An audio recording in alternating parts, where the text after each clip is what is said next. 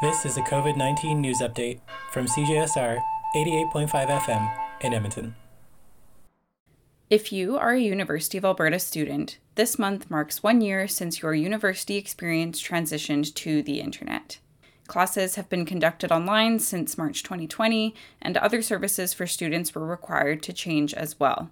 To collect student feedback on these changes to services, the Office of the Dean of Students Assessment Committee has launched a survey. With the feedback from the survey, the Dean of Students Office states that it wishes to understand current student service needs during COVID-19 so they can identify how their services can improve now and for the future.